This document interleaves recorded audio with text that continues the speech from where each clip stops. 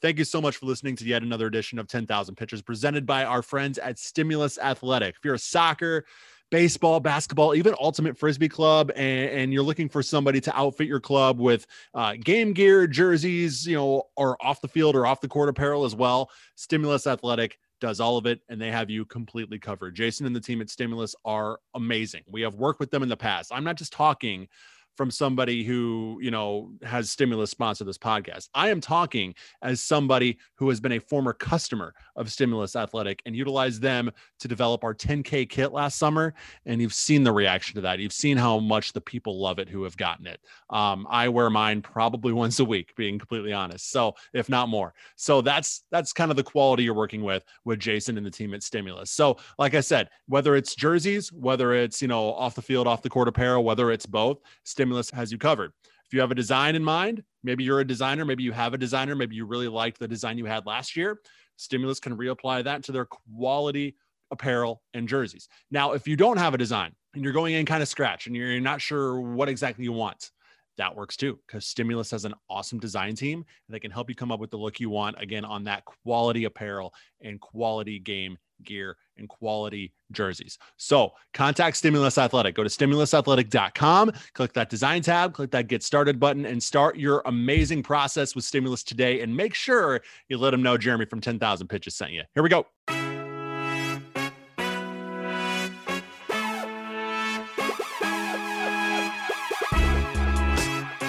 Welcome in. It's another edition of 10,000 Pitches presented by our friends at Stimulus Athletic. Make sure to visit stimulusathletic.com to outfit your club with quality game gear and apparel at affordable prices. Stimulus Athletic, the freedom to create. What's up? Thanks so much for tuning in. Now, episode 43, as you can tell. I'm Jeremy Rushing. I am back. Thank you so much for sticking with us, whether this is your first episode or your 43rd episode tuning in. Thank you for lending us to your ears. I guess it's, did that sound right? I don't know. Anyways, thanks for listening. Either way, subscribe, rate, and review if you could. Subscribing lets you know when we drop a new episode. It's always Friday mornings, but that way you get it notified. It's right there nice in your feed when you're checking us out on Friday morning, Saturday morning, whatever it is that you listen. And then rating and reviewing the podcast. I'm sure you hear this on every podcast you listen to, so you're probably sick and tired of hearing it, but it really can't be said enough how much ratings and reviews kind of impact the algorithm, specifically on Apple Podcasts, and kind of make us more accessible to people who are looking for podcasts, soccer podcasts in and around the Twin Cities in Minnesota. So definitely do that if you could. And also, if you haven't interacted with us on social, I'd like to say we're pretty entertaining to follow. You can follow us there, Twitter, Instagram, Facebook too. We're at 10K Pitches. Ethan has been holding down the fort the last couple weeks. Had a great episode last week where we kind of had two guests. Co-host was Josh Rant from Bateau FC. Thanks to him for stepping into that co-pilot seat last week. And then also aired my interview, probably my favorite interview I've ever done, because when am I ever going to get to talk to somebody of this stature ever again? Former U.S. men's national team, Bundesliga, and MLS standout, St. Paul's own Tony Sane. Had him on the show last week. So please check out that conversation if you have not yet. 2 weeks ago, Ethan had a little college conversation with Lucy Grucholska from McAllister College, their women's soccer team. That was an awesome conversation. And then a few weeks back, had Vlora FC and Black Knight Sports e-athlete Yosef El-Sawi on to talk about all things e-soccer. Really entertaining conversations over the last few weeks, so go ahead and check out those if you have not yet.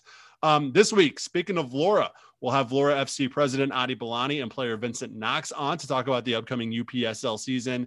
And then also Augsburg men's soccer head coach and BV United executive director Greg Holker on to talk about all the great work he's doing with not only Augsburg, but in the community with BV United as well. But you've heard him as the host the last couple weeks. Now he's back in the passenger seat. It's Ethan Brandt. Ethan, thank you so much for kind of stepping up these last few weeks, taking over the reins. You did an excellent job, and I very much appreciate it. Yeah, it's good to be back. It's good to have you back, and it's good to be back in the in the sidecar of the 10K motorcycle. I'm just Um, picturing, that, like me in the driver's seat wearing the leathers and all that good stuff. And then Ethan with his little bicycle helmet in the sidecar. yeah, yeah. Well, first of all, of course, I'd have a helmet on. That's an essential Safe. function Yeah, of stay safe. road safety on any automotive vehicle. Maybe not cars, so just cycles. Well, I'm just So saying I would have like a badass motorcycle helmet on, and then you would be actually wearing like a bicycle helmet, you know. yeah, yeah, easily, definitely. You know what I don't get about cycling? Like I grew up in Milwaukee, so we had a lot of Harleys because Harley's like based in Milwaukee. Okay. Um, the bikes where you put your hands way above your head. Oh, the choppers? Yeah, the choppers. Yeah, I don't think they'd be fun to ride, but I'm not gonna lie. I passed many an hour during my summer breaks in high school and college watching the show American Chopper. You ever watch that show? No, I never watched it. Oh man, it was excellent. That actually show how they make these choppers. It was one of the companies. It was behind the scenes of one of the companies that actually makes and puts together choppers, and like they would do them for like celebrities and athletes and things like that too, and just going through the whole process. And then of course there was all this like inner office drama going on. It was like a father son thing, and it was awesome. It was great entertainment. Yeah, no, I just looked it up and it is vaguely familiar. Was it on like the History Channel? No, Yeah, it was on Discovery. one of those. It was on Yeah. one of those channels, but it was one of those things where like, you're sitting at home, it's like summer break in high school, it's 95 degrees outside, so you don't want to go outside, and it's just like a marathon of it going on all day long. So you could literally pass like 5 hours. It was like binge watching before binge watching was actually a thing. I'm guessing it was like it would be like 6 episodes of this, 4 episodes of Pawn Stars, and then like another 6 episodes of like alien conspiracy theories, which were all on the History Channel. But Yeah. I don't know. I don't know I how wasn't a the big history. alien conspiracy theories guy, but Pawn Stars, I dabble in Pawn Stars. Actually, when I went to Vegas, that was like one of the things I had to do was go see the Pawn Star shop. So Was yeah. it disappointing in person? I mean, so the guys aren't there, right? They're only there when they're filming. Yeah, But some of the stuff in there is pretty cool. Like I don't I, know. I didn't go in with like ridiculously high expectations. Like this is going to be like a life-changing experience, but it's like, Yeah, it's something cool to say you did. And there was some really cool stuff in there. I'm not going to lie. fair enough. Not on my list if I ever get to Vegas. No, that's okay. That's okay. I'm gonna do Ocean's 11 and Ocean's 13. I'm gonna do them both. Yeah. Yeah, So you're not going to go to the Pawn Star shop, but you're going to go and rob a casino. That's what you're telling me. yeah, yeah. I am. There you go. I think it's easy. They made it look easy in the movie. Oh man. Well, as you can tell, I'm very rusty after not being on the podcast the last few weeks. So I apologize if you're listening to me struggle through this. But before we get into actually, so we're doing dual interviews this week, and we're going to be doing those all the way through the beginning of all the seasons that are starting. I mean, we have NPSL, UPSL both starting beginning of May. We have the WPASL starting later this month. We're actually going to have legitimate on-field soccer to talk about, which is great. But we gotta, I want to get all the teams on, and I want to make sure that we're talking to them before their season starts. So we're doing double interviews every week from here on out through the beginning of May. So it's going to be exciting times, busy times, but exciting times here at 10K. McDouble with a K. Ooh, Yeah, yeah. I just came up with that on the I like that. spot. I like that. Good job, Ethan. That's why I keep you around, Thanks. right? For ideas like that. Um, Anyways, Shamrock Shakes are gone, I think. yeah, they've been gone, I think. Yeah, they've been gone. It's April. All right. Did you get the fake Shamrock Shake from Arby's? No. Like it's just mint. I didn't even know they had one. Yeah, I don't know. I wasn't gonna go. And interesting. All right. Without further ado, though, let's get into these headlines, Ethan. Speaking of the WPASL, we will have our preview and prediction show for them coming next week. So be on the lookout for that. Actually, later this episode, we're going to get into our UPSL Midwest West Division. I think I'm just going to call it the UPSL North because it's the Midwest Conference West Division, but I don't want to continue to say that because it's wordy. So I'm just going to call it the UPSL North, even though it's not the UPSL North, just because it sounds better, I think. I'm in. We All the right, North. perfect. Anyways, They the North, so actually, not us. They. so UPSL predictions this week, Wapassel predictions next week. But speaking of Wapassel, they actually, they've been doing a great job kind of promoting all the returning and new clubs that will be coming into the league this season. And they just rounded that out. They have an 8-team league for 2021 and actually a few new names on this list, which is really cool to see that it's not just returning teams, new teams. So let's go down the list here. Barron Soccer Club going to be returning. Our friends Bateau FC going to be returning, the defending champs. FC Menimo is going to be back for another year. Hayward United, now the Hayward Wolf Pack, will be in the league. Lobos will be back. And then a couple new clubs joining the league. Poskin Jets FC and Spartan FC will be the two new clubs. And then rounding out the 8-team league is the returning St. Croix Valley.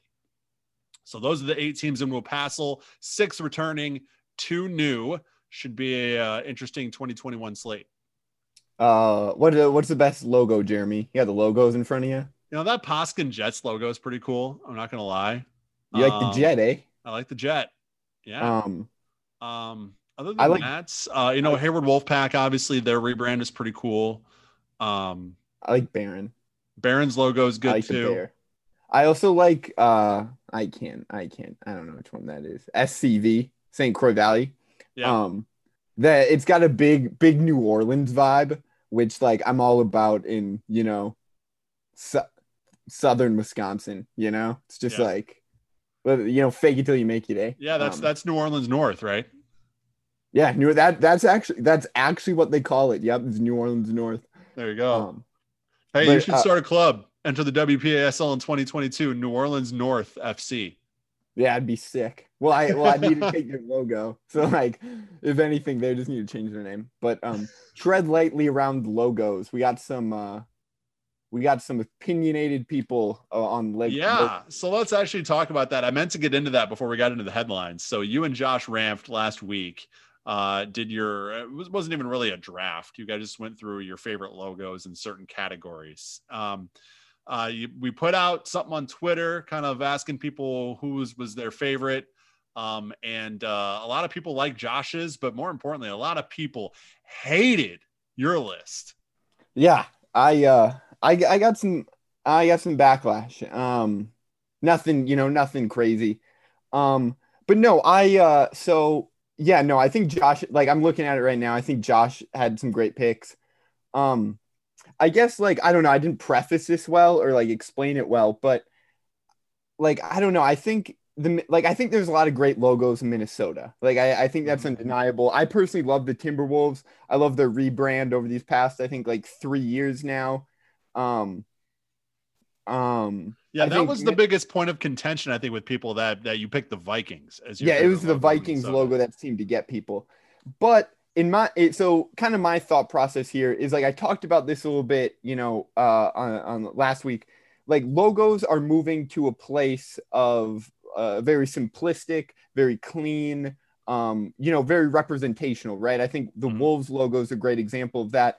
It's this kind of geometric looking wolf, it's a wolf, but it's not like a very on the nose wolf. And I think what the Vikings logo does well is it is a Viking. It's very visibly a Viking. It's kind of busy in a way. There's no doubt what it is. Right. And I think it still plays very well in the current logo landscape, right? I don't think you look at it and you're like, wow, that's unbelievably awful. I think it's kind of classic. And then, not to go too deep into logos here, but I think a big part, a logo is artwork. And I think a big part of art is, ultimately generating an emotional response.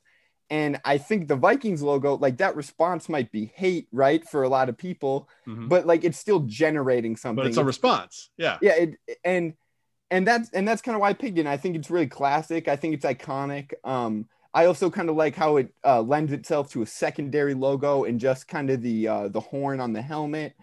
So that's kind of why I landed on the Vikings logo. And honestly, I think the Timberwolves logo is better, but as of right now, it's not a classic logo. It doesn't have that staying power. So, 10 years down the road, I don't know if we're going to think about the current Timberwolves logo as great. And I think the same can be said for, Minnesota United. I think it's a cool logo, but 10 years down the road, are we going to look at it and be like, oh yeah, that was an all-timer, versus Vikings logo, which I think's been around for a while and I think has kind of entrenched itself in, I guess Minnesota sports culture in the NFL. That was a great defense of your Vikings pick. I still don't agree with it, but I appreciate the thoughts and the articulation that you put into your defense. So congratulations. And then it kind of goes down the line there for me, right? Like the Brewers one, Newcastle, like Newcastle's not a great logo, but I think the intricacy and the seahorses, right? Like that's unique and it's very, much signs of the time there versus now. And I think when you see something like that, kind of in that classic, early to mid 2000s style, and maybe earlier, I think that's kind of cool. And that's ultimately kind of why I landed on that. But once again, like it is art to a degree and it's up for interpretation. All right. So let's move from logos to kits. Hayward Wolfpack, they just unveiled their new logo and their new branding a few weeks back. Well, this week they unveiled their new kit concepts. And this is out of the ordinary, but I kind of like it. They have their home kit, which is very much in line with their branding, with their color scheme, with kind of who they are as a club. They kind of got the tree outlines and stuff like that.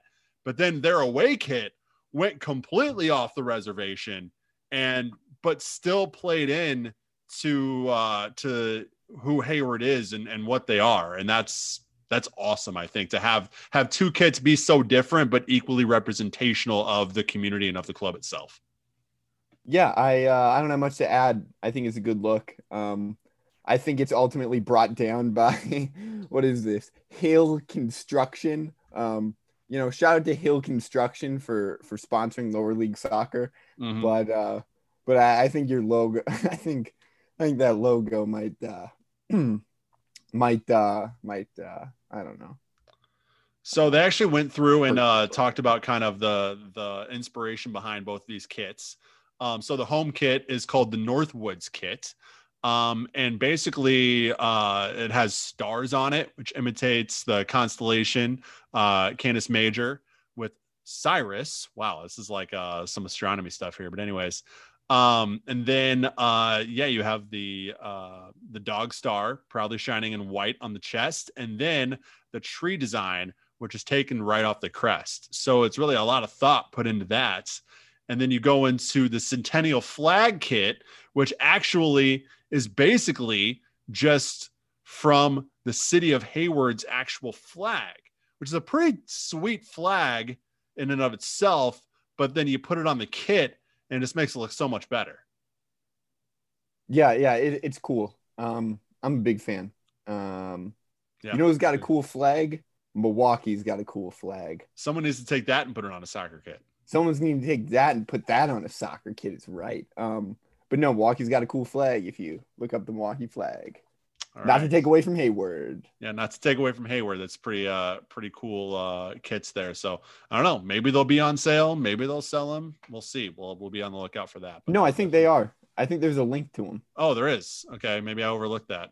Bad. Yeah, there's a link. There's a link in the tweet that you linked that with a shopping cart emoji. My bad. It's late. We're recording this at like 10:25. So my bad. Are you sure? Because it says the online form I requested is not active at this time, Ethan. Well, I think we're too late. We missed the party. I guess it was just 2 days ago. Oh, and it ran through. Okay, it was only a 2-day pre-order. Got it. Well, Hayward, please release some more kits. That'd be awesome. Yeah. Please and thank you. Anyways, great job. Moving on here. The DASL, the Duluth Amateur Soccer League, teased their team announcements for 2021, and those should begin next week. And then moving up a couple levels in the pyramid, Forward Madison took on Chicago Fire today in a preseason friendly. The two clubs have a similar partnership now that Madison and Minnesota United used to have, where Chicago Fire can send teams down to Forward Madison, and that can be kind of the pipeline for getting playing time, and vice versa. If somebody's doing great at Forward Madison, there's kind of a pipeline for them to ascend up into Chicago Fire. So it's a mutual partnership that's been happening over the last couple of weeks, and something that Forward Madison and St. Paul's own Michael Vang has been taking full advantage of, as he's been part of Chicago's preseason training camp. Now, he didn't compete in this match for either side.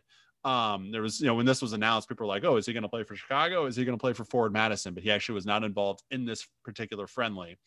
And then goalkeeper Chris Brady, who is 2020 USL League One Young Player of the Year for the Mingos, but is owned by the Chicago Fire as part of this partnership, appeared for Forward Madison in the second half of the match, actually. The match ended in a 2-0 win for the Fire. And then head coach Carl Craig after the match did say that he saw a lot of good things from the club, but at the same time saw a lot that they could work on. So either way, really good for Forward Madison to get out there against MLS competition. And especially some of those players, that are a part of that Fire pipeline, getting to play in a match like this in front of both the Madison and Chicago Fire staff. Big opportunities for players in the field, but also a big opportunity for the Madison team as a whole to be on that stage. I'd like to add that Chris Brady is a great double first name. It is.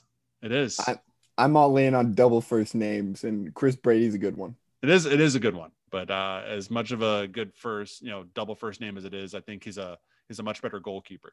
Up for interpretation. Maybe we take it to a Twitter poll. We'll see. But anyways, Forward Madison begins their season next month. I believe May 8th is their first match. And be on the lookout for more Forward Madison content coming your way as we get closer to the season.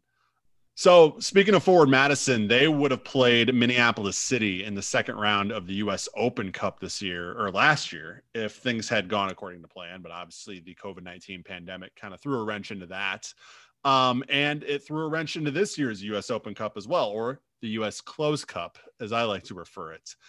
Because not only did they drop the number of clubs down to 24 originally, they did so again. They cut out the whole first round of their already condensed U.S. Open Cup to cut it down to 16 teams, which means that the fourth tier, or the open division, as they're calling it, would get 2 qualifiers on a random draw. So they'd be randomly drawing 2 qualifiers from the open division to qualify for the U.S. Open Cup. And obviously, with so many clubs to choose from and only 2 open spots, it was very low percentage that any Minnesota lower league clubs were going to make the cut anyways, and they did not. The 2 clubs that did, Newtown Pride FC in Connecticut and FC Golden State Force Pride in California, were the lucky winners.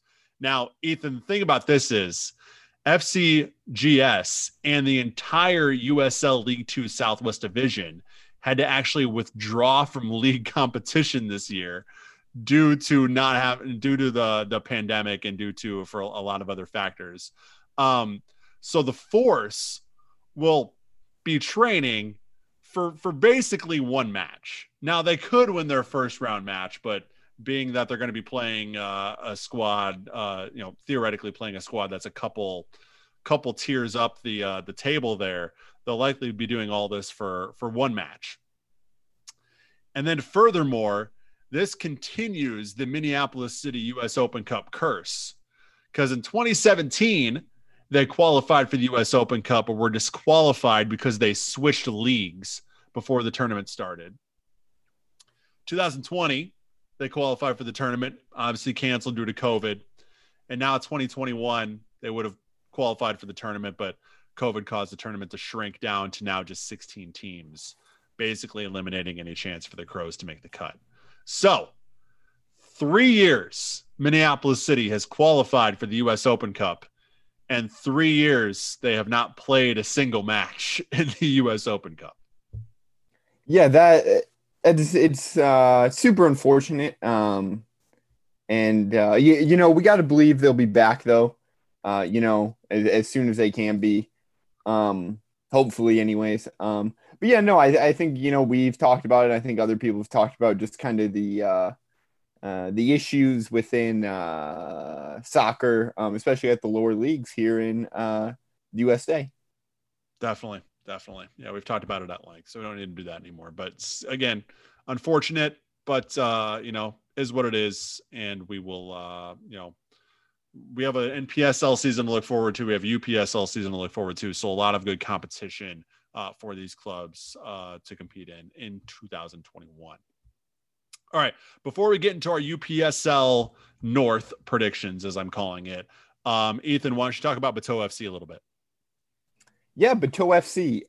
We talked about Wapas a little bit earlier, and Bateau FC is the champions or current defending champions of that league. We got some great merch as far as championship merch up on the store right now, and a lot of other great designs. They're a great club doing great things for the Eau Claire soccer community. So that is bateauxshop.com. BATEAUXFC shop.com. Go check it out. Thank you, Ethan. All right, so now let's get into these projections here. A couple weeks back, we did our NPSL North predictions. Now we are going to do our UPSL Midwest Conference West Division, as I'm calling it, UPSL North projections. So basically 1 to 10 or 10 to 1, I guess, where we think these teams are going to fall, in the final standings and how things are going to shake out in the UPSL North. So I will go first. And I'm just going to go 10 to 1. I'll do all mine, and then Nathan, you can do all yours. Coming at number 10, I'm going to have the Maplebrook 58ers. They did not perform favorably a couple years back in the last full UPSL North season. Same with the Brooklyn Knights, who I have at 9. New squad enter MPLS, good friends of the pod. We had them on a few weeks back to talk about their entrance and their ascension into the UPSL. I have then, I think they'll perform well in their inaugural season, but it is their inaugural season. So I have them 8th here in the league. Granite City FC coming in at 7. Friends of the pod, FC Minneapolis holding down the 6th spot. Dakota Young Stars at 5. Kind of a big, I don't know, I guess my big hot take of this is I think Turbo Sports are going to make their way up and actually finish in the top 4. I think they're going to get that 4th spot. I have Rochester FC 2 years ago as runner-up, coming in at 3rd. And it's 2nd. Now, before I get to my top 2, I think this is going to be one of the races to look at when you're talking about local soccer and how these tables are going to kind of work themselves out, because I think this is going to be an absolute battle at the top of the UPSL North this season. Coming in at a very, very close 2nd, I have Minneapolis City 2, and then I have Vlora defending their 2019 title. And obviously we will talk to Vlora a little bit later on in the episode, but I think those top 2 could go either way. I think with the initiatives that Minneapolis City has put in place in terms of their futures program and just what I know of kind of the investment that they're putting in to that 2nd squad, I think they're going to perform very favorably, and I think they're going to give Vlora more than they can handle. I do think Vlora is going to come out on the top end, but I think this is going to be back and forth, a battle to watch as the season rolls on. I think most importantly, I think there's going to be a lot of high level soccer. I think there's a lot of really good players in this league, and ultimately just good teams. I think they've been working hard all year, to the extent which they can. I feel like we see stuff on social media from a lot of these teams all the time, just about how they seem to just be playing year round. At least the guys that friendlies in January at the bubble and I think it's not Eden Prairie. I'm thinking of Maple Grove. There you go. Yeah, that's what I'm thinking of. But anyways, continue. Is it by Target? Is it by a Target? I don't know. I don't know where it is. Never mind then. Anyway, I don't know that area very well. Okay, I just took a swing. Anyways, yeah. A lot of great soccer. So, because I didn't prepare for this in any way, shape, or form, I'm just gonna go ahead and rank these by if I like their names or not. So, number 10, Granite City FC. You're named after a rock, not that cool. Number 9, FC Minneapolis. Not very creative. Number 8, Dakota Young Stars. I kind of like it, but like we're close, but not quite. I think it's a Z at the end of stars that's throwing me off. 7, Turbo Sports. I don't know. Like you sound like you're competing with Dick's Sporting Goods. You sound that's kind of what I'm getting there. 6, Rochester FC. Simple. What was that? It's simple. A little too simple, taking the 6th spot. Okay, moving into the top half. MC2. I kind of like that, but not quite. Number 4, Valora FC. Like, I don't know. I don't really know what a Valora is. It's named after a city in Albania. Okay. Okay, you know what? That's cool. I'm happy you got the number 4 seed, but ultimately couldn't edge in to that top 3, but that is actually cool. I'm glad you told me that. Okay, top 3. Here we go. Number 3, Inter MPLS. I like that. I think it's fairly on the nose, but it's not too on the nose. Right? You know what I mean? I do. Yes. Okay. Do. Continue. That tone makes me feel like this is getting cut, but I'm encouraging you not to. All right. Number 2, Maplebrook 58ers. I think that's awesome. I'm all for adding ers to a number. I think that plays so well across the board. Most notably, the 76ers. I think that's awesome. So the 58ers, that's cool. I think here, like we're like by where we practice, there's this like club. I think they're the 59ers, maybe. I don't know. I think it plays. Lastly, number 1, Brooklyn Knights. I think that's awesome. I'm in. Isn't that a movie? I don't know if Brooklyn Knights is a movie, but there's the word Knights is in a lot of movies. So okay, yeah, it is a movie. No, Brooklyn Knights. It's a song. It's a song. It's a Lady Gaga song. Oh, okay. Perfect. I would play it, but I think we'd get a cease and desist probably. Yeah, so I think let's not do that. But yeah, Brooklyn Knights probably not named after the Lady Gaga song if I had to venture a guess. But it's Knights like NI, like night time. Yeah. Not the suit of armor. Yeah, I got that. Thanks. Ethan. Yeah. That'd be kind of weird if she had a song about like the Brooklyn Knights, but I don't know. Anyways, that's my name rankings. Because like I said, I didn't I don't know. I feel like you told me we were doing this, but I didn't prepare. I didn't actually do anything to prepare for this. All right. Let's get into a couple interviews here. It's gonna be a while before you hear Ethan and I's voice again. So, but a couple great conversations. First up, Valora FC president Adi Balani and player Vincent Knox. Hope you enjoy it. But first, let me tell you about our good friends at 9th Street Soccer and Coffee. 801 9th Street Southeast in Minneapolis, the coolest indoor soccer facility / coffee shop you will find anywhere. I've been there, and Derek, one of the owners, has actually become a very good friend of mine and of the podcast. They take field bookings, so if you want the field for yourself and some friends or your soccer club, you can book easily online. They also have weekly 5-a-side pickup games for just $5 a person. Oh yeah, and by the way, whether you need a pick-me-up before you take the field, something to re-energize you after getting after it on the pitch, or if you're just there to watch and spend some time, 9th Street has delicious, locally brewed coffee available. To book a field time, sign up for pickup, or to learn more about 9th Street Soccer and Coffee, go to 9thstreetmpls.com. That's NINTHSTREETMPLS.com. We are so proud to have 9th Street as a sponsor, and as always, please support the wonderful local small businesses that support 10,000 Pitches. I now have the pleasure to welcome in one former guest of the podcast and one brand new guest to 10,000 Pitches. They both represent Valora FC. It's President Adi Balani and Secretary and player Vincent Knox. Guys, how are you doing today? Thank you so much for joining the show. Thanks for having us, Jeremy. Yeah, I would echo that. Thank you for having me back. The first time, I had a lot of fun. So I'm glad to be back and glad to be rocking my 10K kit today.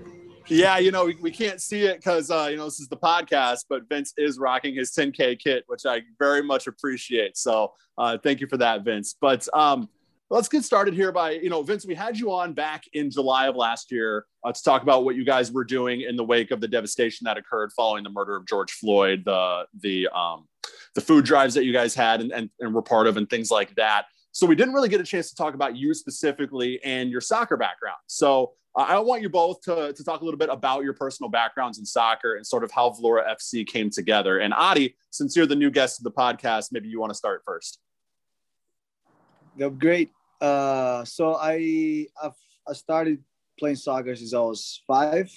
Started in Albania, and the city, of course, is Vlora, South Albania. I was playing with a youth team there until the age of 10. Then I started playing with a youth academy of Flamurtari, which is a professional club in the city.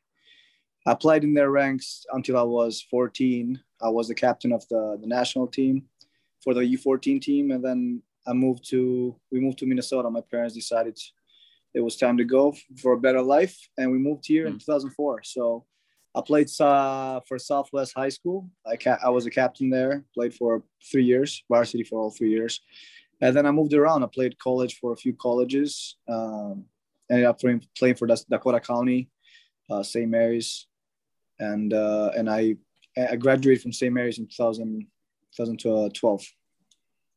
Now, I don't want this question to come off the wrong way, but, you said you were captain of the U14 national team in Albania.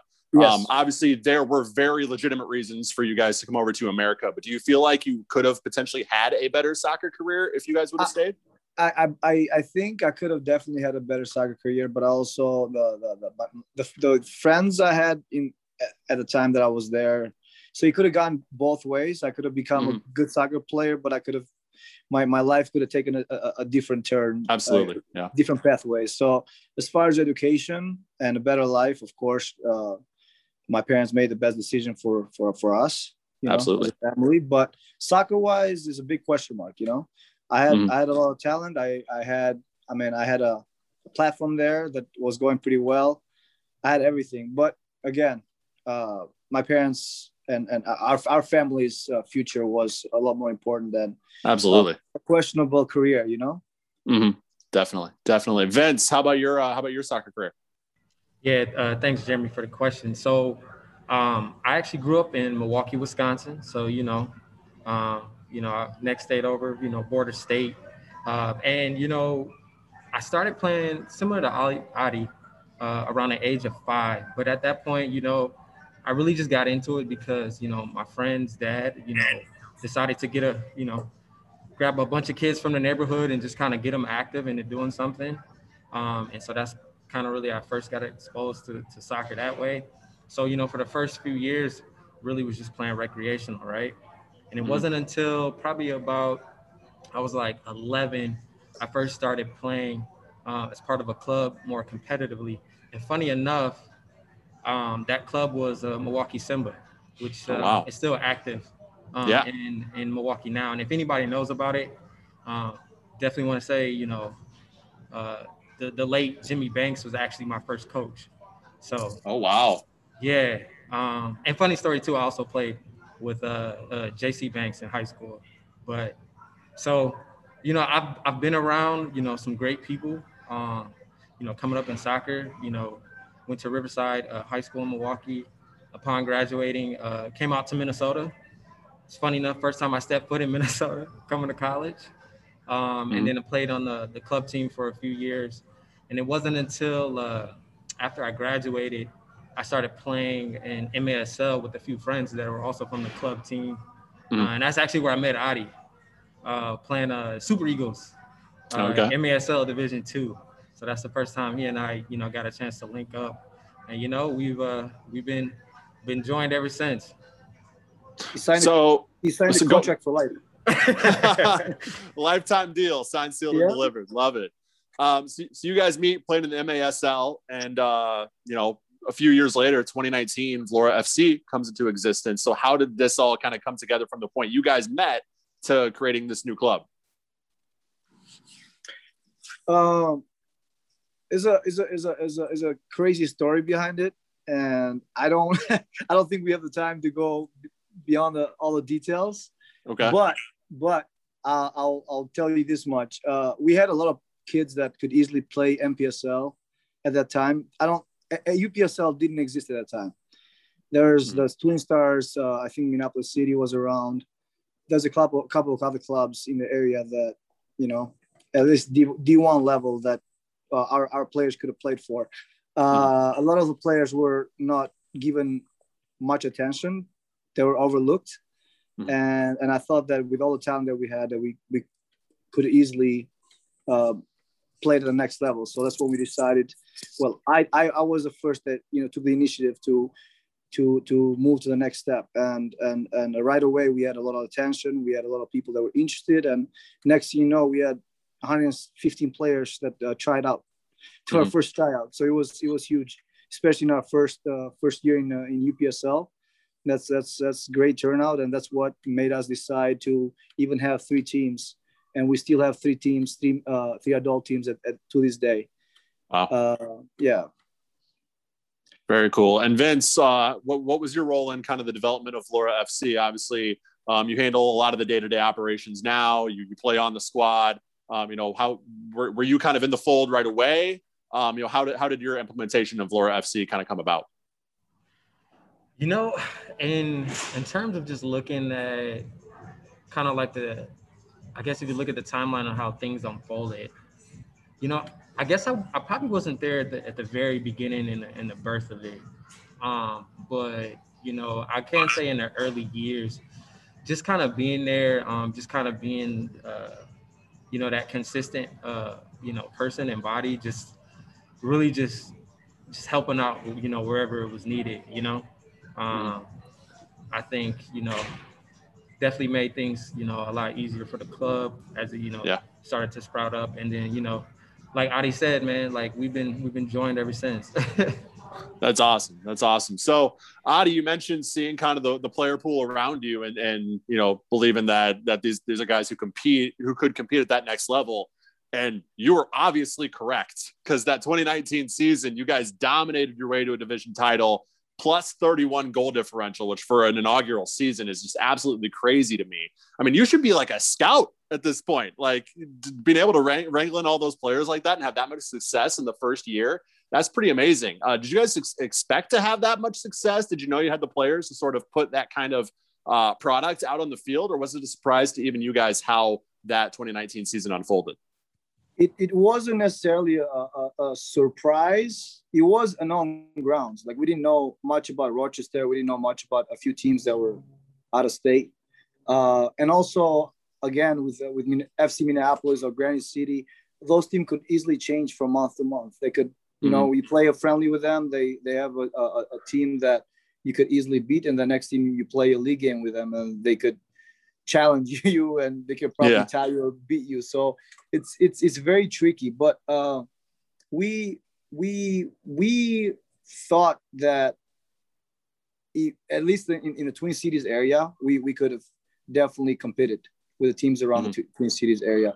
As far as Rochester and Dakota's Young Stars, we had no idea about, so we didn't know who we were going to play. So we weren't very, and again, I've played soccer long enough, and I'm pretty sure you're familiar with it, Vince. You cannot never take a team, easily, because at that point, that's when you lose the game. Absolutely. You got to respect your opponents, and that's what we did. And we took every game at a time, and we got a little cocky at the Rochester game. That's where we lost there, because we were 7-0 at that point. So, and that game was a good lesson learner to finish the season strong. Yeah, but definitely, I mean, the talent was there. We had a lot of good individual players. Vince, what was it like? What was it like, kind of being part of the squad for that season, and sort of just your vantage point on how things were progressing and the dominance that you guys had on the field? Yeah, thanks for the question. I'll say this. First off, Adi is a very optimistic person.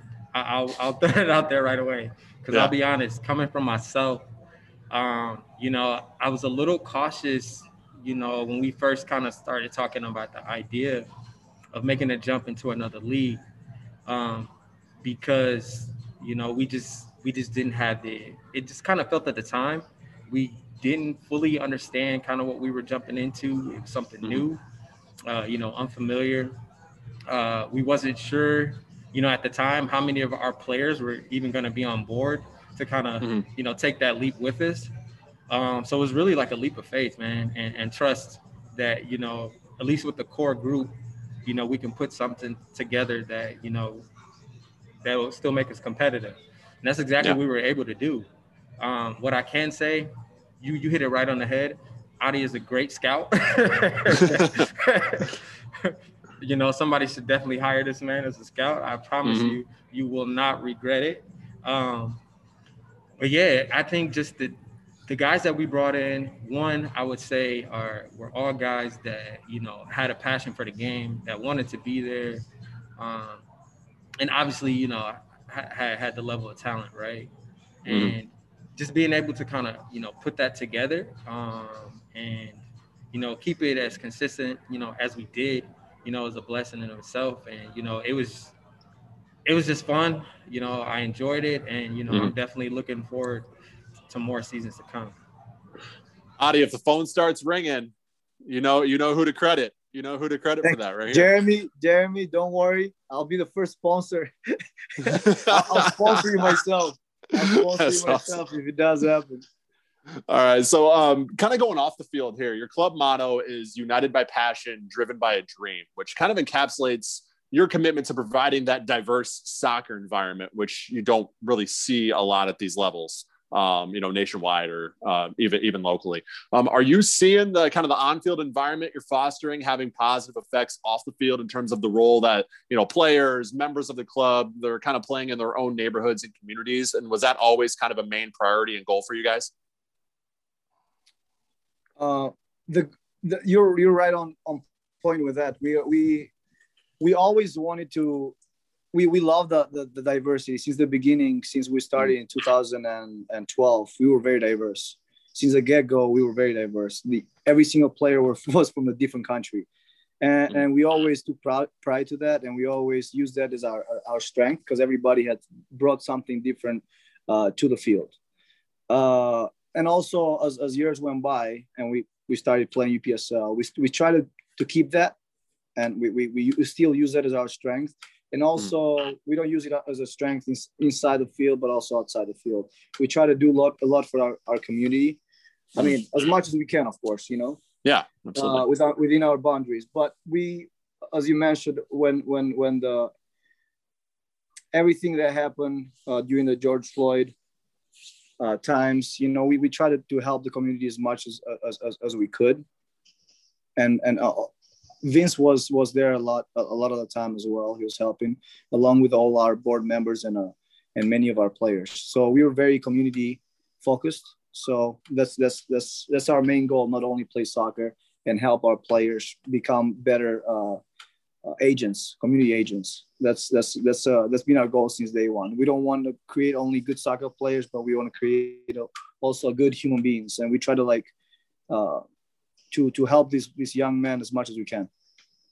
And Vince, do you sort of feel that responsibility yourself, being a member and player on the squad, to kind of not only obviously bring it on the field, but, you know, have that sort of off the field presence as well? Yeah, absolutely. You know, I think, you know, as Adi was talking about, you know, it's important for us to really create that sense of welcoming and, you know, make sure that everyone who steps foot and is a part of our club comes in with an open mind, right? And, you know, and that's just kind of like largely what we want to push, you know, in our own communities too, is, you know, more acceptance, you know, that we don't want to lose that, you know, that sense of humanity, you know, as a community, which, you know, I'm pretty sure anyone can turn on the TV and see there's always things going on. And, you know, sometimes that, you know, that stuff gets overwhelming, right? Yeah. But we definitely, when around each other, we can control, you know, our space. We can control the environment at Valora. So if we can make it, you know, the most welcoming, and open space for everyone. That's what we're gonna do. Absolutely. So we I've already talked about a little bit about what you guys were up to during the pandemic, during the height of the quarantine and the pandemic last year. Heading into the late summer and fall, there was obviously not a UPSL schedule to compete in, but there were a couple of kind of one-off tournaments put together, the Goals MN Cup and then the Minnesota Fall Cup as well. You guys competed in both of those. How did it feel to have a squad, getting back out onto the pitch and playing in actual matches following that very long layoff after the 2019 season? Jeremy, there were unknown grounds. A lot of us were scared. Mm-hmm. We didn't know what we were getting ourselves to, but to be honest, we were also kind of tired of just being caged up, So we were, of course, very, very careful, cautious of how we did things. And we unfortunately can't control everyone. There are people that do, there's people here in the United States that don't go by the book, right? Mm-hmm. Not everybody follows the protocol and follows what is supposed to be done. And I ran actually the first tournament. I ran the Minnesota, the Goals Cup. I was the one that organized that tournament, and it was very successful. I mean, as far as like the competition goes, it was very successful. All teams participating had, I mean, as far as I know, they had a blast, they had a good time, especially not being able to train or practice for months. Mm-hmm. Our team was, we didn't have our full squad, but thankfully we reached out to different players and we brought in some new talent to the team that kept up our playing style to certain levels, and we still were able to play pretty well and make the final in the first tournament, and then we actually made the final the second tournament and won in PKs.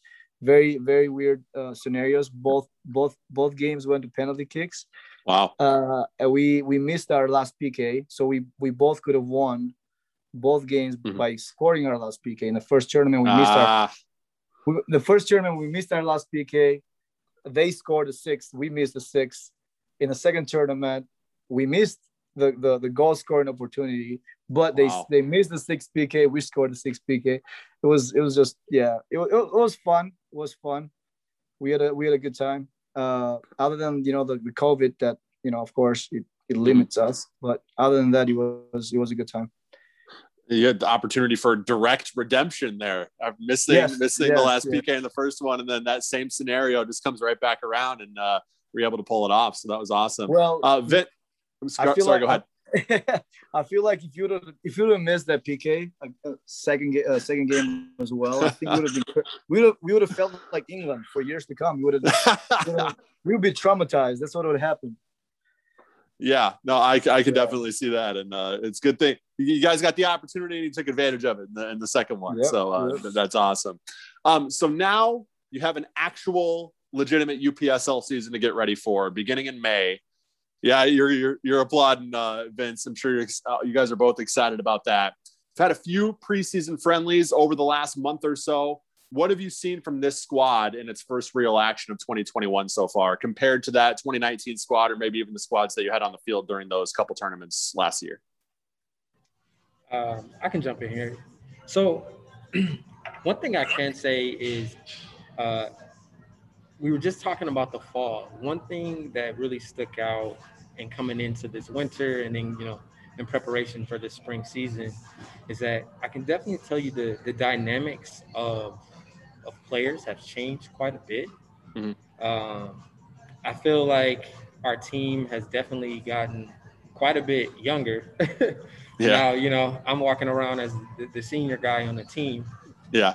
Which, it feels different, but at the same time, though, I will say, I still think that, we can be very competitive. And like I said, some of that, I'm going to give credit to Adi. He's telling you somebody better hire this man. but all jokes aside, though, I think we do have, some younger players who are hungry, They're itching to get some soccer in, right? To get some games in under their belt. And I think they're going to step up and be very crucial for our success this season. Like when you become that senior in high school or that senior in college and you look around, you're like, who are these children around me? What are they doing here? Are they even old enough to be here? Seriously, man. Oh, man. So you talked a little bit about how the dynamics have changed, the group's younger, there's turnover at this level. There's inevitably turnover from year to year. Even the most tight-knit squads experience that little bit of turnover. How do you guys sort of keep that cohesion on the squad when there are new faces in? How do you bring them in, and kind of how do you keep that team chemistry alive when there is some turnover there? I feel like is mainly we when we hire a coach or we bring in a coach, we want to be able to bring in a coach that can kind of continue on the same style of soccer that the last coach kind of left behind, right? Mm-hmm. And also implement his own game style moving forward. So we don't want to kind of confuse the players that we already have. So the coach, we brought in a new coach this year, Alan Segura. He's from Costa Rica. Mm-hmm. He's doing a great job this far with a team. I would say this much: he's one of the most professional and knowledgeable coaches that I personally have worked with, and he hasn't trained me yet. I haven't stepped foot. It's been a while that I've stepped foot in the field since I became more involved with managing Vlora, but he's definitely is having a big impact so far in our preseason in our squad right now. But also is our culture, our team culture. We set up a team culture since 3-4 years ago, and our game style has always been kind of the same. So some of the core group of guys that have been in the team kind of help also develop the game style that we want. Of course, with the coach as well, with the coach's help as well. Now, how are you guys feeling about the upcoming season here? Obviously, you have a title to defend.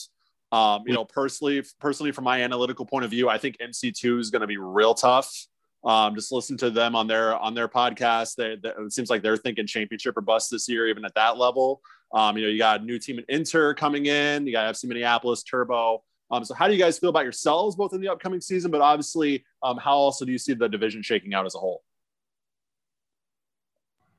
Yeah, that's a great question. Because, it's obviously something that's on our minds and something, we've talked a lot about this winter.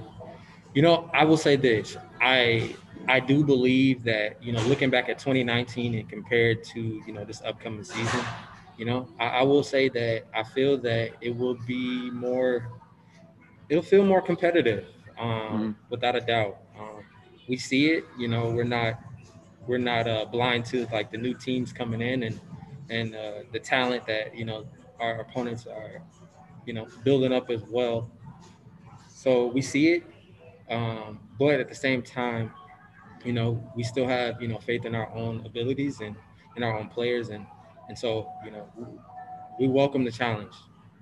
Like you said, 2019 was a long time ago. Yeah. At least it feels like it now, right? Mm-hmm. Even, most of the players that we had at that point, are now, playing, elsewhere. So for us, it's almost like, it's almost kind of like a reboot, in a sense. And so with that, I feel like the hunger is still there for us to come back and try to win another division title. Definitely. Adi, what's your perspective on it? I don't like, so as Vince said, when I put a team together, I don't put a team to participate. So I usually, a lot of soccer lovers in the state of Minnesota confuse our D1 team with our UPSL team. A lot of people think that because our D1 team doesn't do so well, our UPSL team is basically the same team. We just change players or move players up and down. They're very wrong on that. Our D1 team is full of players that are very young and ready to move up when they get an experience and they're ready to play UPSL. Our UPSL team is full of players that are, like Vince said, are hungry and then they want to pursue their professional career, and they're ready to give 100% for our club. So there are players that are ready to give everything for the jersey and the badge they wear. We don't. We respect our competition. We welcome our competition. We love competition. We play this sport because of competition. So anybody that joins our division, we treat them with respect. We cannot wait to play them, and when we step in the field, we'll show them what Vlora is about. So you guys, yeah, absolutely. In addition to the UPSL, though, it was actually just announced a few hours before recording here that the USASA has released their bracket for the Region 2 Amateur Cup, which is another great, again, competitive competition that you guys are going to be able to participate in. You take on league rival Turbo Sports in the opening round, and if you win, you'll actually play Barron from the WPASL in the second round. You guys have played kind of interleague, interstate, teams before in international, or not international friendlies, but preseason friendlies and things like that. But cup soccer is a whole different animal, right? How does it feel knowing that if you advance in that first match, you'll really have that opportunity to play clubs from outside and kind of show your skills and show what you can do against competition outside of the UPSL in that kind of cup soccer environment? Vince, you go ahead.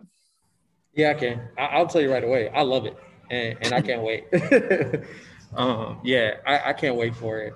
For me, especially, having, I love to be able to play and travel, with the team. I feel like those are always, some of the best, bonding experiences and just, best memories. And so I can't wait to get started. I mean, you got teams from not only Wisconsin, but Iowa, Illinois, Ohio, Indiana, Michigan. If you guys continue to advance, you're really going to have those opportunities to play those teams that, I mean, where else are you going to get those opportunities to play against those clubs in that competition? I mean, that's got to be a huge motivator for you guys. Absolutely. Absolutely. Jeremy, that's the reason we actually joined this competition, because we want to be able to play with teams outside of Minnesota and outside of our division. That's the main reason. Of course, the competition, it's fun. Any kind of cup tournament that you join is also, like you said, is a monster of its own. It's one game, legged games. Like anybody can win depending on how you play them. You can play defensive soccer all game, and then you get an opportunity, you score a goal, and just continue defending. Yep. Or you can try to go to go to PKs if you have a amazing goalkeeper. So those are things that some of the teams, you've seen Atletico Madrid for years. They just park the bus and Yeah. And then hit you on a counter once and try to get that goal, or then they'll just take you into extra time and into PKs if they have to. Game is over. So we know that it can be difficult, but again, like we same as UPSL, we're gonna take every game at a time. Play every opponent the way we're supposed to play them, and then move on, hopefully, to the next round. I mean, our goal is to go as far as we can. Not to make you show any favoritism or anything like that, but give me one or two players to watch from Vlora on this squad this season. We still gonna release our roster. Okay. So you don't want to sprinkle any. I mean, Emmanuel Togar, the captain from the former captain of FC Minneapolis, as you guys saw recently. Yep. He joined our club, so there he goes. He's definitely a very explosive player. He's a great add-on to our team. So we're excited to have him, and I feel like our midfield is increased by a lot. Just having him on the team, we're happy to have him. Another player that I could tell you, Vincent Knox, the captain. Who's that? Tell me a little bit more about him. I've never heard of him before. Fun stuff, good stuff. Well, I appreciate it. I appreciate it. I usually don't like the spotlight, but I appreciate it. Jeremy, I like to call him the Black Panther.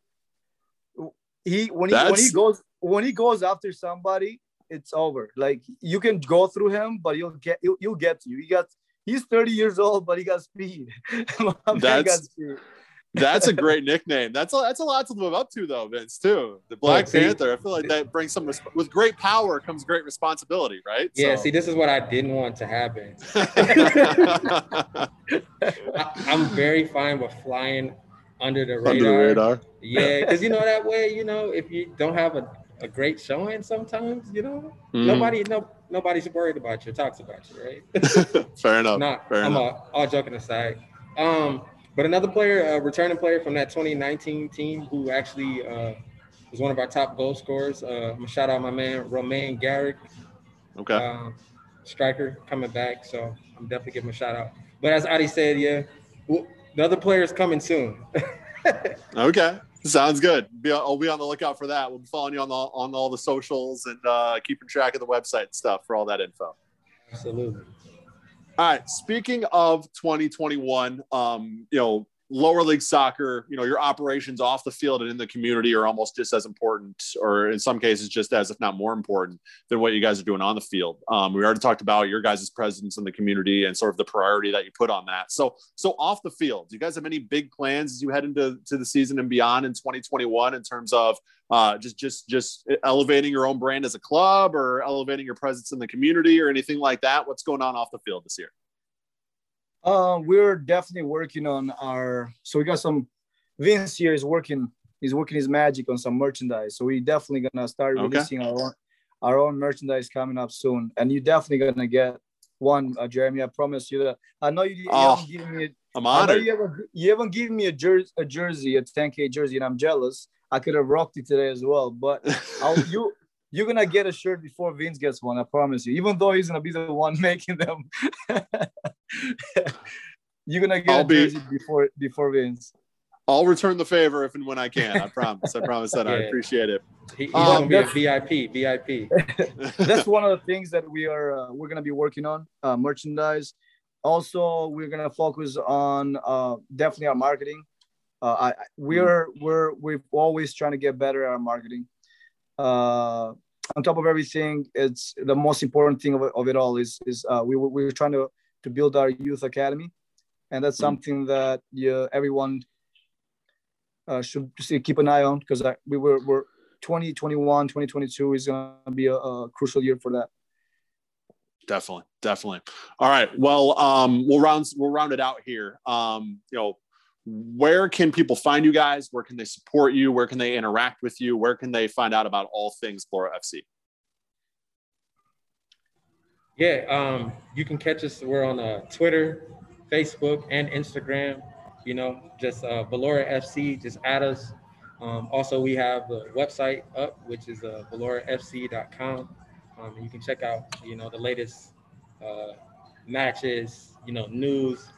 We even post, latest UPSL news, all that kind of stuff. So also our highlights. If you guys want to see highlights, games, anything like that, Vlora FC on YouTube. We do have our YouTube channel as well. Yeah, awesome. You're right about that. Definitely. Yeah, definitely check that out if you want to see that great product that Vlora FC puts on the field.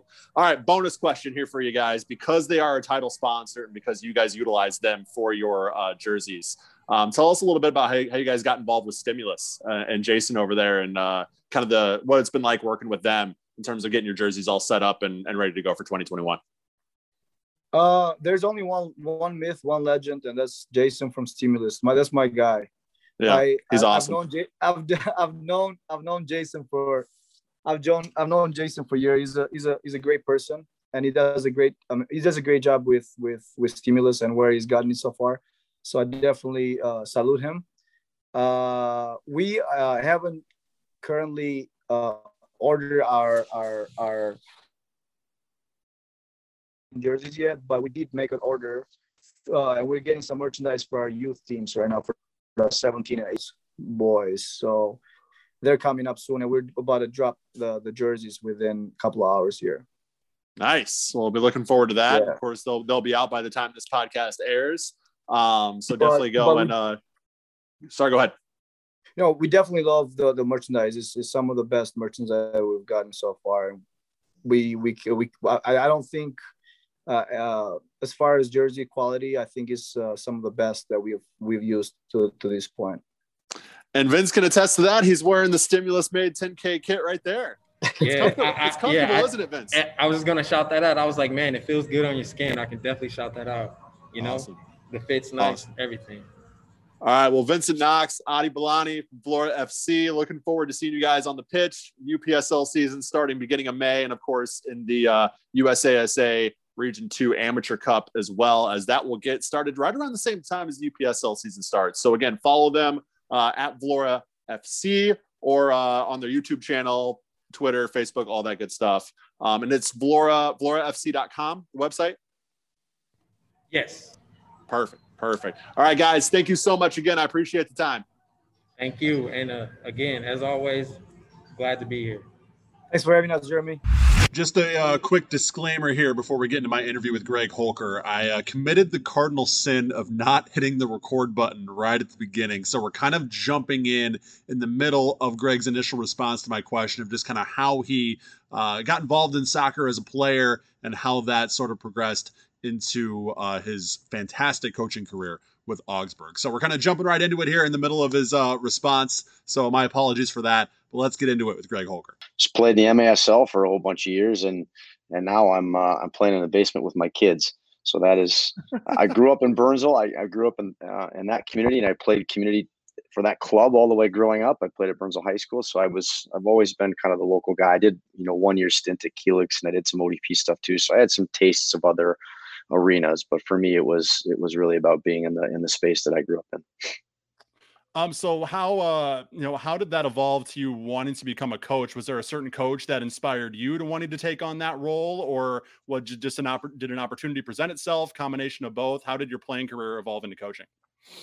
Well, I started coaching actually when I was 16. So my youngest sister, Ann, was playing on a U12 girls team. They were called the Bandits at the time, and Ken Reese was the coach. And he'd asked if I wanted to help, so I did. Just kind of volunteer assistant, and then she moved on, and I stayed with him another year. So it was 2 years at U12 girls, and those are my only experiences, at least formally coaching girls teams. The following year, I moved over to the boys side, and that's when I was a freshman at Gustavus. So I started coaching youth soccer younger than, even before I got to college. And I think that was an important stepping stone, at least for me. And then when I was in college, I was driving back to the Twin Cities. I was coaching youth teams. And then at the time, Ian Barker, who was the director of coaching for MYSA, had hired me to help in the ODP program as well. So I really was just diving in. And that's, I think, so my interest was organic, really. I just kind of self-discovery and really enjoyed it. And then when I was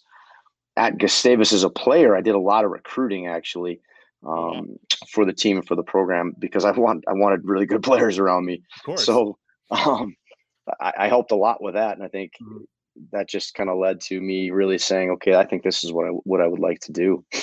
Did your experience kind of as a youth coach, do you think gave you some sort of an edge in terms of kind of having your ear to the ground in terms of the talent that was up and coming to be able to recruit at a place like Gustavus, and then eventually when you became a coach, kind of keep that recruiting going?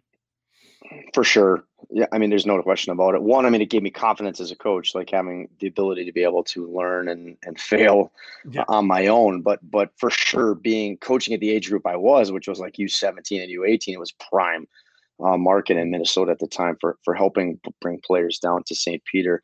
And so I stayed on after I finished playing at Gustavus. I graduated in the spring of 2000, and I stayed on for 2 years. I was the graduate assistant in the sports information department in the athletic department, but also helping Larry and coach the men's soccer program. So a lot of recruiting through those, probably was a 4-year cycle where I was really heavily invested in bringing players down to Gustavus. Did Augsburg kind of see that in you and they brought you on as a head coach? Because I mean, that was just 4 years from that point where you took the head job at Augsburg. So how did that opportunity come about, and how did you step into that role? Well, there was a little gap in between. So it was 2002. I think I moved back up to the Twin Cities and was done with my graduate work. And I was an assistant to Danny Storlin at Bloomington Jefferson. I had actually met up with him. I had coached the team that won the State Cup and we were in the regional championships in Ohio. And he was there with Tsunami Soda at the time. And, we went for beer, and I knew that he was kind of the king of coaching in the Twin Cities community in Minnesota soccer at the time. And I wanted to learn from him. So I wanted to try to surround myself with people who had greater experiences. And so I asked Danny if I could come work for him in the fall, and he said yes. So I was an assistant at Jefferson in 2002. And then shortly thereafter, in 2003, I became the head coach at the Academy of Holy Angels in Richfield. So I really was like, 4 years, 4 different institutions. Wow. And the spring of 04, Augsburg opened up. Actually, it was winter of 04. So I went through that process. And I think the funny piece here is that the 2 finalists for the job were Danny Storlin and me. Wow. And so That's crazy. Naturally, Danny said no. Of course they're going to offer it to him. He's better than I am. And he said no, and which opened the door for a 25-year-old to be a collegiate head coach. So it was a different era, right? Augsburg at the time probably didn't invest a lot in its athletic program, certainly not the soccer program. So it was a part-time stipend position. I think I'd made $7,000, in that first year. So I just didn't care about that. I wanted to be all in and test myself and see what I could do. And I think at the time it was a great challenge. I remember, sitting at the Metrodome watching a high school soccer game, recruiting, and Amos McGee telling me, this is career suicide. Like you just can't win there. I don't think you can win there. And he was gracious enough to call me a couple of years later and say I was wrong. But it was an interesting process for sure to go to a university that had known 25 consecutive losing seasons and didn't really have a very strong tradition, at least outside of those, the 70s and 1980 teams at Augsburg, which were outstanding.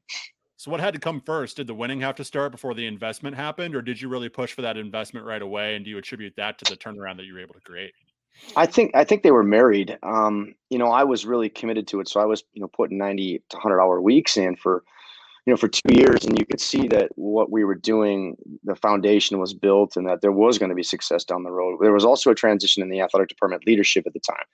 So Jeff Swenson, who was the wrestling coach and won 10 national championships, and that role was moving to the athletic director to role. And so I knew that when I accepted the position, and I think that's probably why it was such an easy decision for me, because I knew that the support was coming.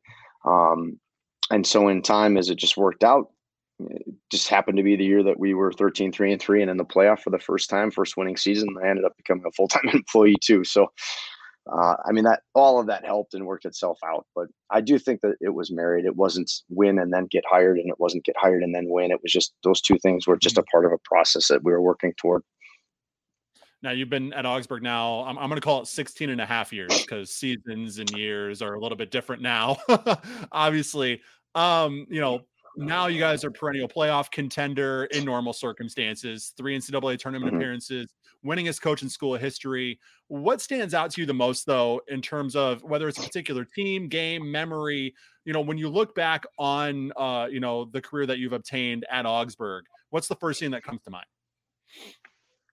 I think more than anything, I enjoy the relationships that I've been able to develop with the players and the kind of the permanent nature of those relationships. We have a tagline for soccer, for life in our program. And we really mean that. And the for life piece, I think, is what's most meaningful for me.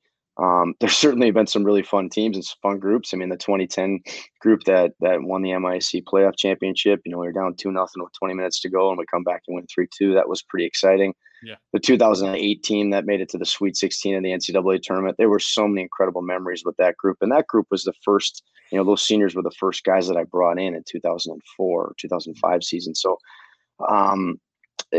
that journey, there's so many stories to live or relive. And I think too, just my own personal evolution, starting a family, coming from a guy who was married without children to now somebody who has 4 kids and, they're old now. But, my oldest is going to be 12 in a couple of months here, and the youngest is 5. And so that really changed the way that I think I coached. And it helped me learn a little bit more about balance in life.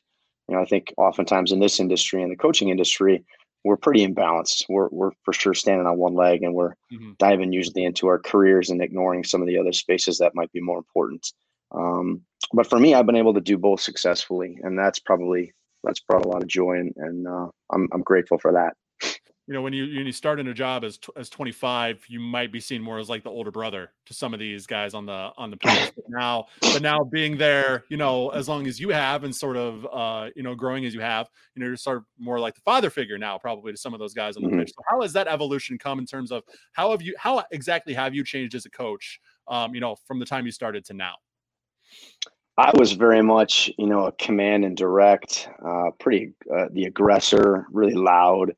Um, the guys from those early years will tell you stories, and I'm not proud of those stories. But you learn from those moments too. I think I was a good enough player that I earned the respect of the current players immediately, because I was just probably a little bit better than they were. So one of my guys is coming in. And I think the evolution is now if I tried to play with them, it's hilarious. I can't even, they're just unbelievable. I can't even move. Hi. All right, Landon will say hi real quick, and then he's going to go get a haircut. Hi. What's up, Landon? Hey, Daddy, can I have a macaron? Yes. Thank you. All right. That's all right. I love that. But no, I mean, yeah, I can definitely see how that changes, as you grow. Obviously your style and your philosophy and kind of how you approach everything grows. So, through that growth, you've obviously able to maintain success. So what's the feedback that you've gotten from your players in terms of, what part of your coaching is kind of a reoccurring, I guess, aspect that they bring up as something that's really helped impact them, either elevate their game or, change how they see things on and off the field? Well, I think that, we pay a lot of attention to details, and the guys will reverberate, like, how you do everything is, or how you do anything is how you do everything. Right. So, the expectation isn't just to be a good soccer player. It's to be a good human being and a good citizen, a good steward of our community. It's to be a good student. It's to be a good partner and a good son, and a good brother, or whatever it might be. So you have to look in the fridge, dude. I did. This is what happens when you have 4 children, and it's part of the evolution of. If my 2 and 4-year-old were here, my 2-year-old would be on the lap and the 4-year-old would be over my shoulder. What are you doing? Who are you talking to? My wife's out of town. She took my daughter down to see grandma. She got her vaccination this morning, so she's all, they're excited. And here I am with 3 boys now trying to do a couple of things. But I think it is a lot like what's going on at the university, or at least in my coaching too. And maybe I didn't address effectively the last question about the command and direct style, to now a lot more empathetic and a better listener, and somebody who creates a space where there's, an agreement or a shared, what we're doing is all of us together understanding that we own the responsibility for this program together. It's not me telling others what they're going to do, which is for sure what it was in the early years. So I think that in itself has been a really rewarding path. But getting back to what the players are going to say about me, it's that I'm hard, that I expect a lot of them, that I don't let that standard dip just for whatever reason. So you don't get away with anything cheaply. There's always accountability. And so that has helped them through the course of their lives become really strong leaders in their fields, and whatever business journey they're taking, their family, their personal lives. They understand that some of the life lessons they learned here were the most important lessons they learned, not just the soccer. One of the emphases, I guess, that you put on your program is diversity. Augsburg, consistently one of the most diverse soccer programs in the MIAC and D3 as a whole. How early did you know you wanted to kind of make diversity that a main priority in your program, and how has that vision been fulfilled and maintained during your tenure? What inspired you to sort of really put that emphasis on diversity? I think for me it was, as the university evolved, our program evolved. So it wasn't like that. Certainly in 2004, the institution did not look like what it looks like today. My soccer program did not look like what it looks like today. And it was when we decided to become an intentionally diverse and inclusive university in college at the time that, I very much believe in the mission of the university.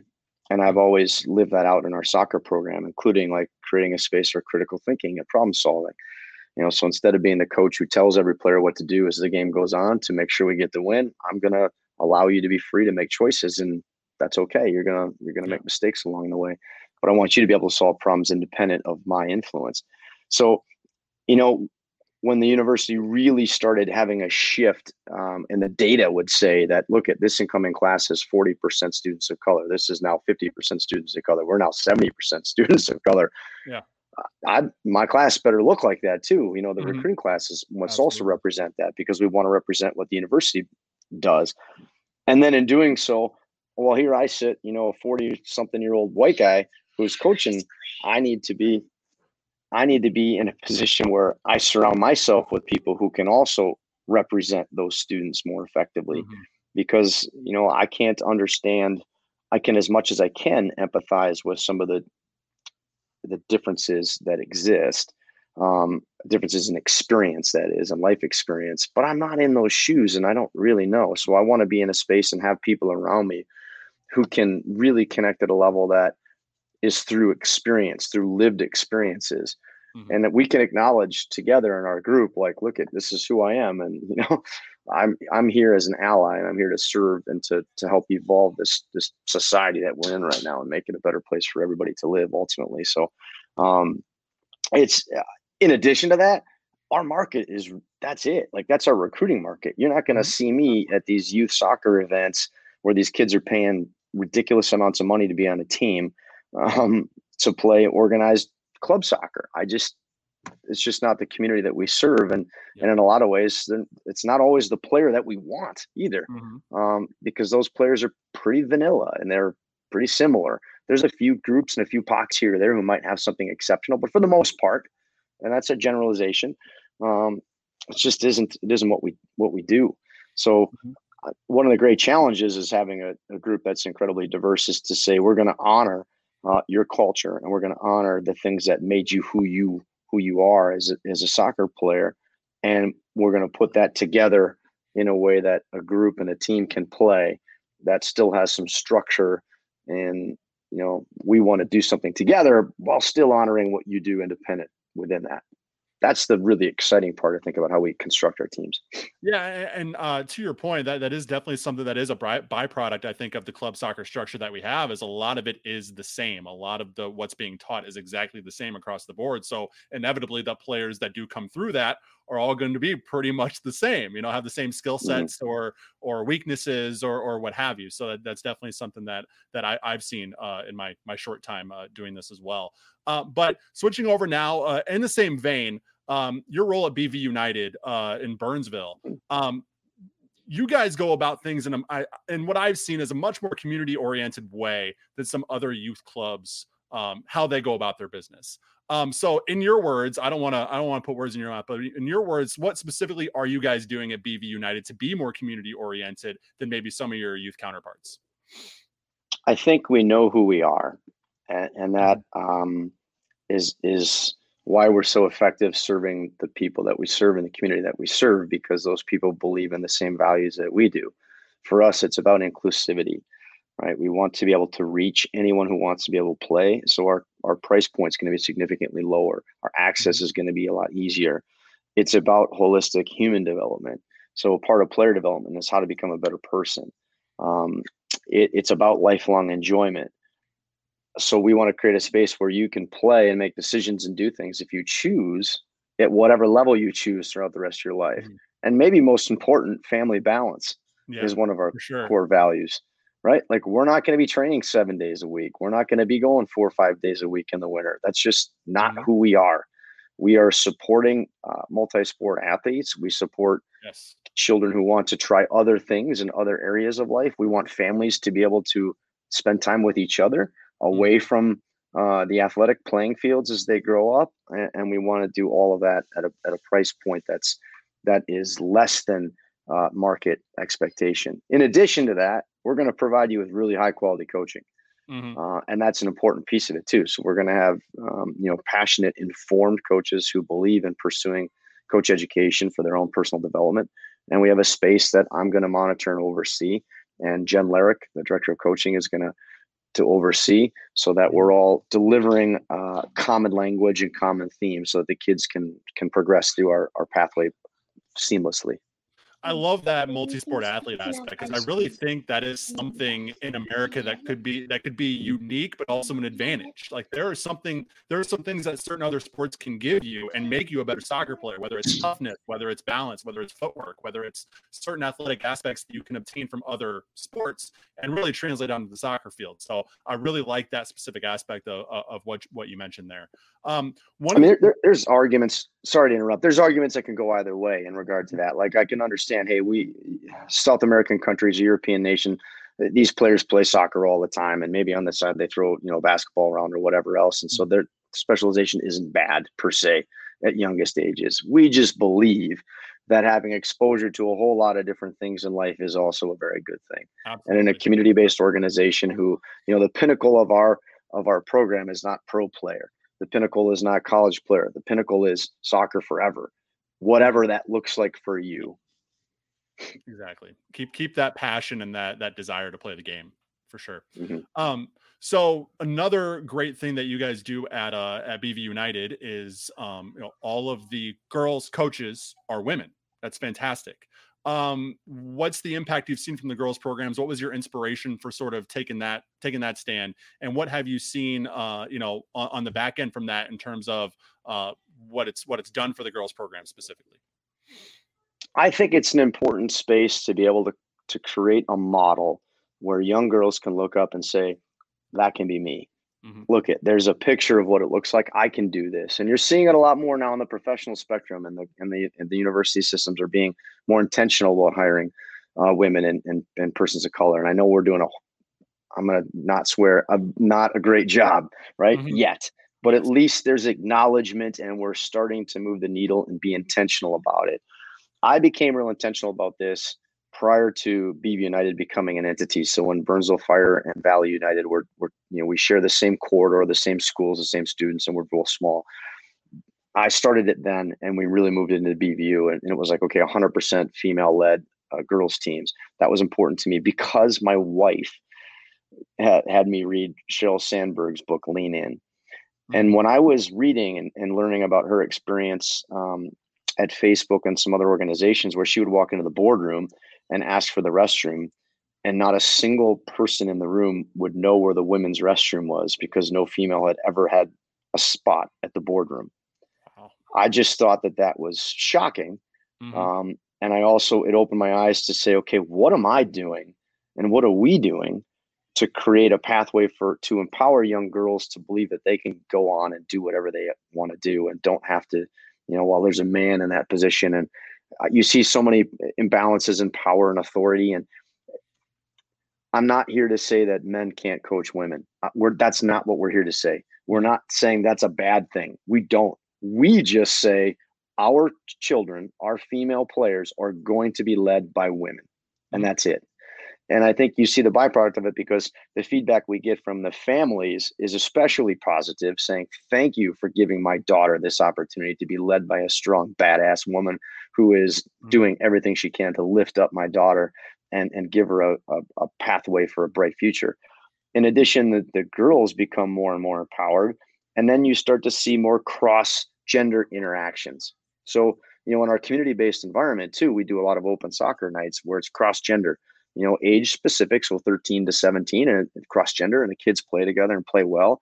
And our coaches work across genders too in training environments and in shared practices, but our leads are gender specific. So we've now moved to create a BVU scholar program where we work to basically empower and enlighten young kids to become future coaches in our organization. So now they have to go through an application, a video application process, and there's a pathway where they get accepted. They get paired with a mentor coach, and they work with that mentor coach for a year.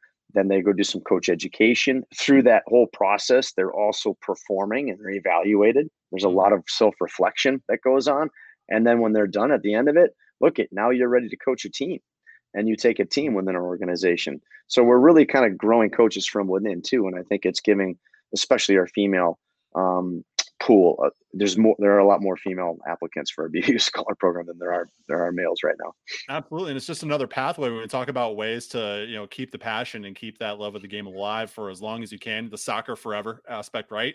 Creating as many pathways within soccer as you can is a great way to maximize that, right? And so that coach's scholar program that you have definitely seems like a great way to do that. So speaking of coaches, moving back to the Augsburg side, nearly all of your assistants do have ties back to Minnesota there, whether it's growing up here locally, high school, college, semi-pro, combination of multiple aspects. Do you prioritize bringing on assistants who know the area, the state, the player pool, or has it just sort of worked out that way? I think it's important, but I don't think it's absolutely necessary. I have had coaches that have come from out of state. One came from Ohio, one came from Chicago area, Illinois, and they've done fine. But I think that having the Minnesota connection is valuable just because you understand the landscape. And in the short window of time that we typically have assistant coaches, which is, like a 2-year window in our graduate assistant program, and perhaps 3 years is kind of the end point for, okay, it's time to move forward to the next position, the next opportunity that exists for that particular coach. I think having a grounded understanding of what Minnesota soccer landscape looks like is an important thing, and having relationships, that are already generated, just gives you an advantage. It's hard to create relationships out of thin air, and Minnesota is Minnesota, like we have this Minnesota nice thing, but it's really Minnesota nice to the guys that I know, more than it is Minnesota nice to everybody that's here.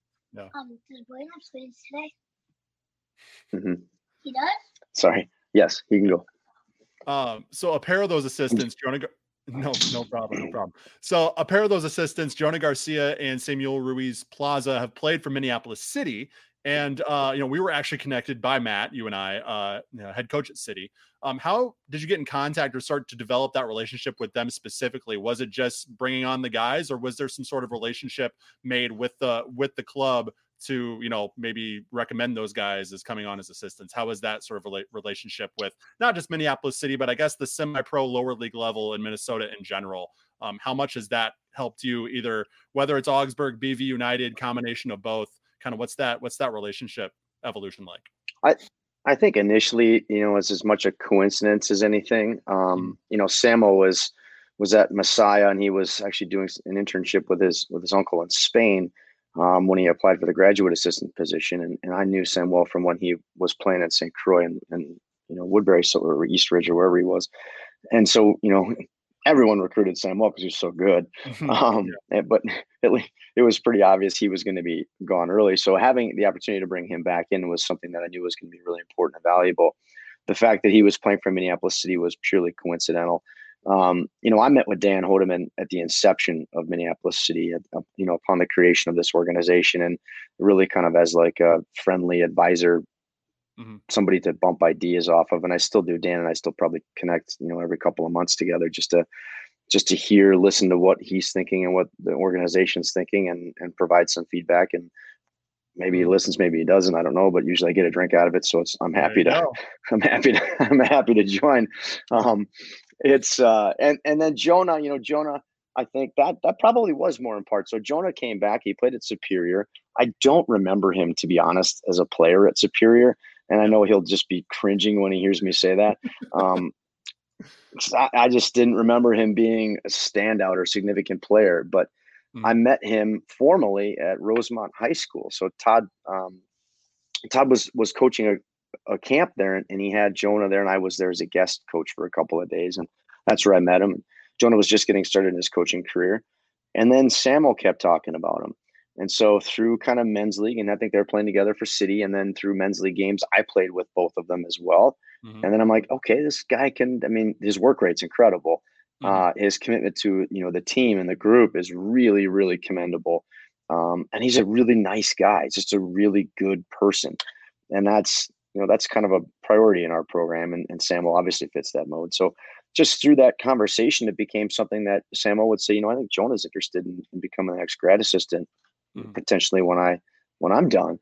And I would say, okay, let's see what happens. So Jonah's, come on as a volunteer assistant, and, he's here when he could be here, and he's not when he's not, and that's okay. And he's just done a great job getting acclimated to what we're trying to do. And so I think those two guys have been, they've been incredible. I've had a lot of really wonderful help over the years, all the way from, Jonathan Schaefer and Eric Singer and Nate Hitch in the early years to so many wonderful people who have contributed to the development and growth and success of our program. But, more recently, those two guys have really been at the forefront of it. So I'm certainly pleased that they're there. And I think as we look to move forward, our relationship with Minneapolis City is going to increase naturally, just because, Dan and I are in some conversations about moving training for City to our campus.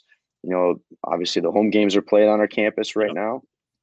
And I think now as this futures program gets off the ground, some of our young players are participating in it, and it's going to be a space for us to, get our eyes on potential future Augsburg players too. Jonah was actually the very first guest we had on the podcast, so I'll have to text him and let him know that you said you don't remember him from Bennett Superior. See what he says. But anyways, you had mentioned the Futures program. Obviously you just launched this past fall. You had mentioned that you have a couple players who are involved. What effects have you seen early on, or what kind of impact have you seen it play early on to the boys' side of BV United? Well, none in our club, because I just don't think the nature of our club is that of a player who's going to get up to that level. So it's a community-based club, and perhaps down the road we have a few that can get there. In fact, one actually was invited to come in, and he just had he was doing other things. Imagine this: he was playing ultimate frisbee, right, and other commitments outside of just soccer. So I think that just really reflects kind of the values of the club, and so it. Is it a possibility? Absolutely. Do we have players that are capable? Sure. And I think down the road there probably will be some. But right now at its inception, we're just not in that place. So for me, the Minneapolis City Futures thing is a really cool thing to watch for Augsburg players or for prospective Augsburg players. I think more important than it is for the BVU side of things. Got it. So wrapping things up here, going back to Augsburg now, kind of flipping back and forth, but you're in the middle of an abbreviated MIAC schedule right now. What's it been like for you to be back on the sidelines for actual games? But more importantly, what's it been like for the players to get back out and compete after 15, 16 months away? It's just so fun. I mean, when we finally got back out and we played St. Thomas in a friendly at the Savage Dome, like about a week ago, I feel like a week ago today, maybe. I couldn't sleep that night. And I asked the guys, we trained the next morning at 6:30, did a recovery session. I got in. I'm like, did anybody sleep? And they're all like, no way. It's just the fact that you got to be out there and compete. It was 508 days from when we last competed to being able to play in this game. And even though it's an exhibition match and there's one referee and is he offside? Is he onside? Like, is that a foul? Who cares? We just were so happy to be able to play somebody else. Yeah. And measure our progress and growth against another opponent. And then, we were able to do it again on Sunday against St. Olaf, and we have Gustavus coming on Friday. So it's like now we're starting to get into the rhythm a little bit, and it feels, it's like an abbreviated season for sure, but it feels real. Even though most of our games are exhibition games, just because we have a small roster right now. So, we want to protect players and not have, the substitution rules hamper our ability to keep them safe as they start to get match fit and get going. So how does your process change from a recruiting or from just an overall process standpoint, being that you're playing this abbreviated spring season now, but then you're going to, if all goes well, fingers crossed, you have your regular season again coming up in the fall, obviously a much shorter layoff after a much longer layoff. How does that affect your process as a coach and a recruiter? I think as a coach, it's been amazing. I will say that this COVID for me has been beneficial, because we've been able to imprint structure and what we want to do and really firmly shape our culture with a very young team. We are very young. Our players are all in their first or second year. And so to have that kind of time to train together and to just understand and establish what we want to do and who we want to be and how we want to do it has been really beneficial. And as we look to move to the fall now, this is really a developmental phase too. So, results for us are they're not important. We want to win. We try to win for sure. But in the end, I'm not judging our development and growth on that. We're judging based on, are we getting better? Are we doing the things that we're training on and implementing that in the game? Is it coming out? So using young players a lot. St. Olaf, we played five freshmen. We started three of them, and one went on 3 minutes in and played the whole game. So we had four of them out there the whole time. These are guys that probably wouldn't get that chance had it been fall of 2020. They would have had to wait a little bit more and figure. So I think it's been real beneficial on that end. In regard to our recruiting, I think that I feel bad for the students that are in the class of 2021, because it's a tough year for any player to get recruited in, just because everyone's roster, not everyone, but for the most part, rosters are holding. Yeah. Players are going to finish out that final year of their eligibility, and scholarship institutions have the funds and are able to do what they're going to do for that 1 year cycle. So it's a really tough deal for that group. Now, fortunately for us, we turned over a lot. So, we started with 32 players in September, and we're at, 21 right now. And that's an important place for us to be. So I think we have 6 guys who have already made commitments, and we have 3 players that will return to us that either deferred due to COVID and just spent a year working or whatever, or have been away. So, we'll have a roster of around 30 again, which is a number we like, and allows us to do all the things that we want to do in our training environment. So even though it'll be a short turnaround, I wonder too, maybe the guys will, the typical college player, you give them the summer fitness program and maybe I start August 1st, and I think now with these guys leaving, a traditional season, there's really no reason they don't need a rest right now. Yeah. So they should be able to train and maintain that throughout the course of the summer and come into the fall. And we'll rest in December, if things go well. Good. So what does 2021 have in store for BV United? Obviously 2020, a lot of things were out the window in 2020. So are we anticipating, as things hopefully, again, fingers crossed, get back to normal, that you'll have a somewhat normal summer schedule with tournaments and everything you normally go through in a given year? I think so. We're planning on it. I really believe so. I think we're so close to being, maskless and outdoor competitions too. I think we're not far away from that. We have to get over this little surge that's happening right now and pump some more arms with some vaccines. But I mean, we're planning on hosting our event as we normally do. June 23rd through 25th, our BVU Cup. We're planning on moving everything on as normal and as is right now. And I know the kids are super excited, and you know what, the parents are probably just as excited to get their kids out of the house, out doing something else in that space. So I think we're all pretty pleased with where we're at and what it looks like, what the forecast is. So I anticipate as close to normal year as we've had. So if I'm a parent interested in getting my kid involved with BVU, where would I go? How would I go about getting in contact? What's that process like? Yeah, I think if you just go to bvunited.org, you'll be able to find all the information that you want. They'll talk quite a bit about who we are and what our values are, and then we'll get into what some of our programming looks like and who the staff are, and certainly I'm available to help answer questions at any time. So you can always just send me an email at director@bvunited.org. I'm happy to provide feedback and respond in that way the best I can. And if it's the right place for you, it's the right place for you. If it's not, it's not. That's okay. We're not an organization that's looking to reach, really outside of our geographical area. So if you're in the north side of the Twin Cities, stay in the north side of the Twin Cities. If you're in the south side of the Twin Cities, we're an option for you. Fantastic. All right. Greg Holker, head boys soccer coach at Augsburg University and the executive director at BV United in Burnsville. Thank you so much for taking the time. This is a great conversation. I look forward to doing it again soon. Thanks for having me, and thanks for putting up with one of these kids that popped in and out throughout the show. That's all right. Keeps me on my toes. I told you I was going to keep you on your toes. Turns out it was the other way around. So, yeah. All right, Jeremy. That interview on 10,000 Pitches was presented by our friends at PodMN. I want you to go to your Apple App Store or your Google Play Store, whatever kind of phone you have, and type in PodMN, PODMN. Hit that download button. Then when you go there, I want you to search for Minnesota Soccer.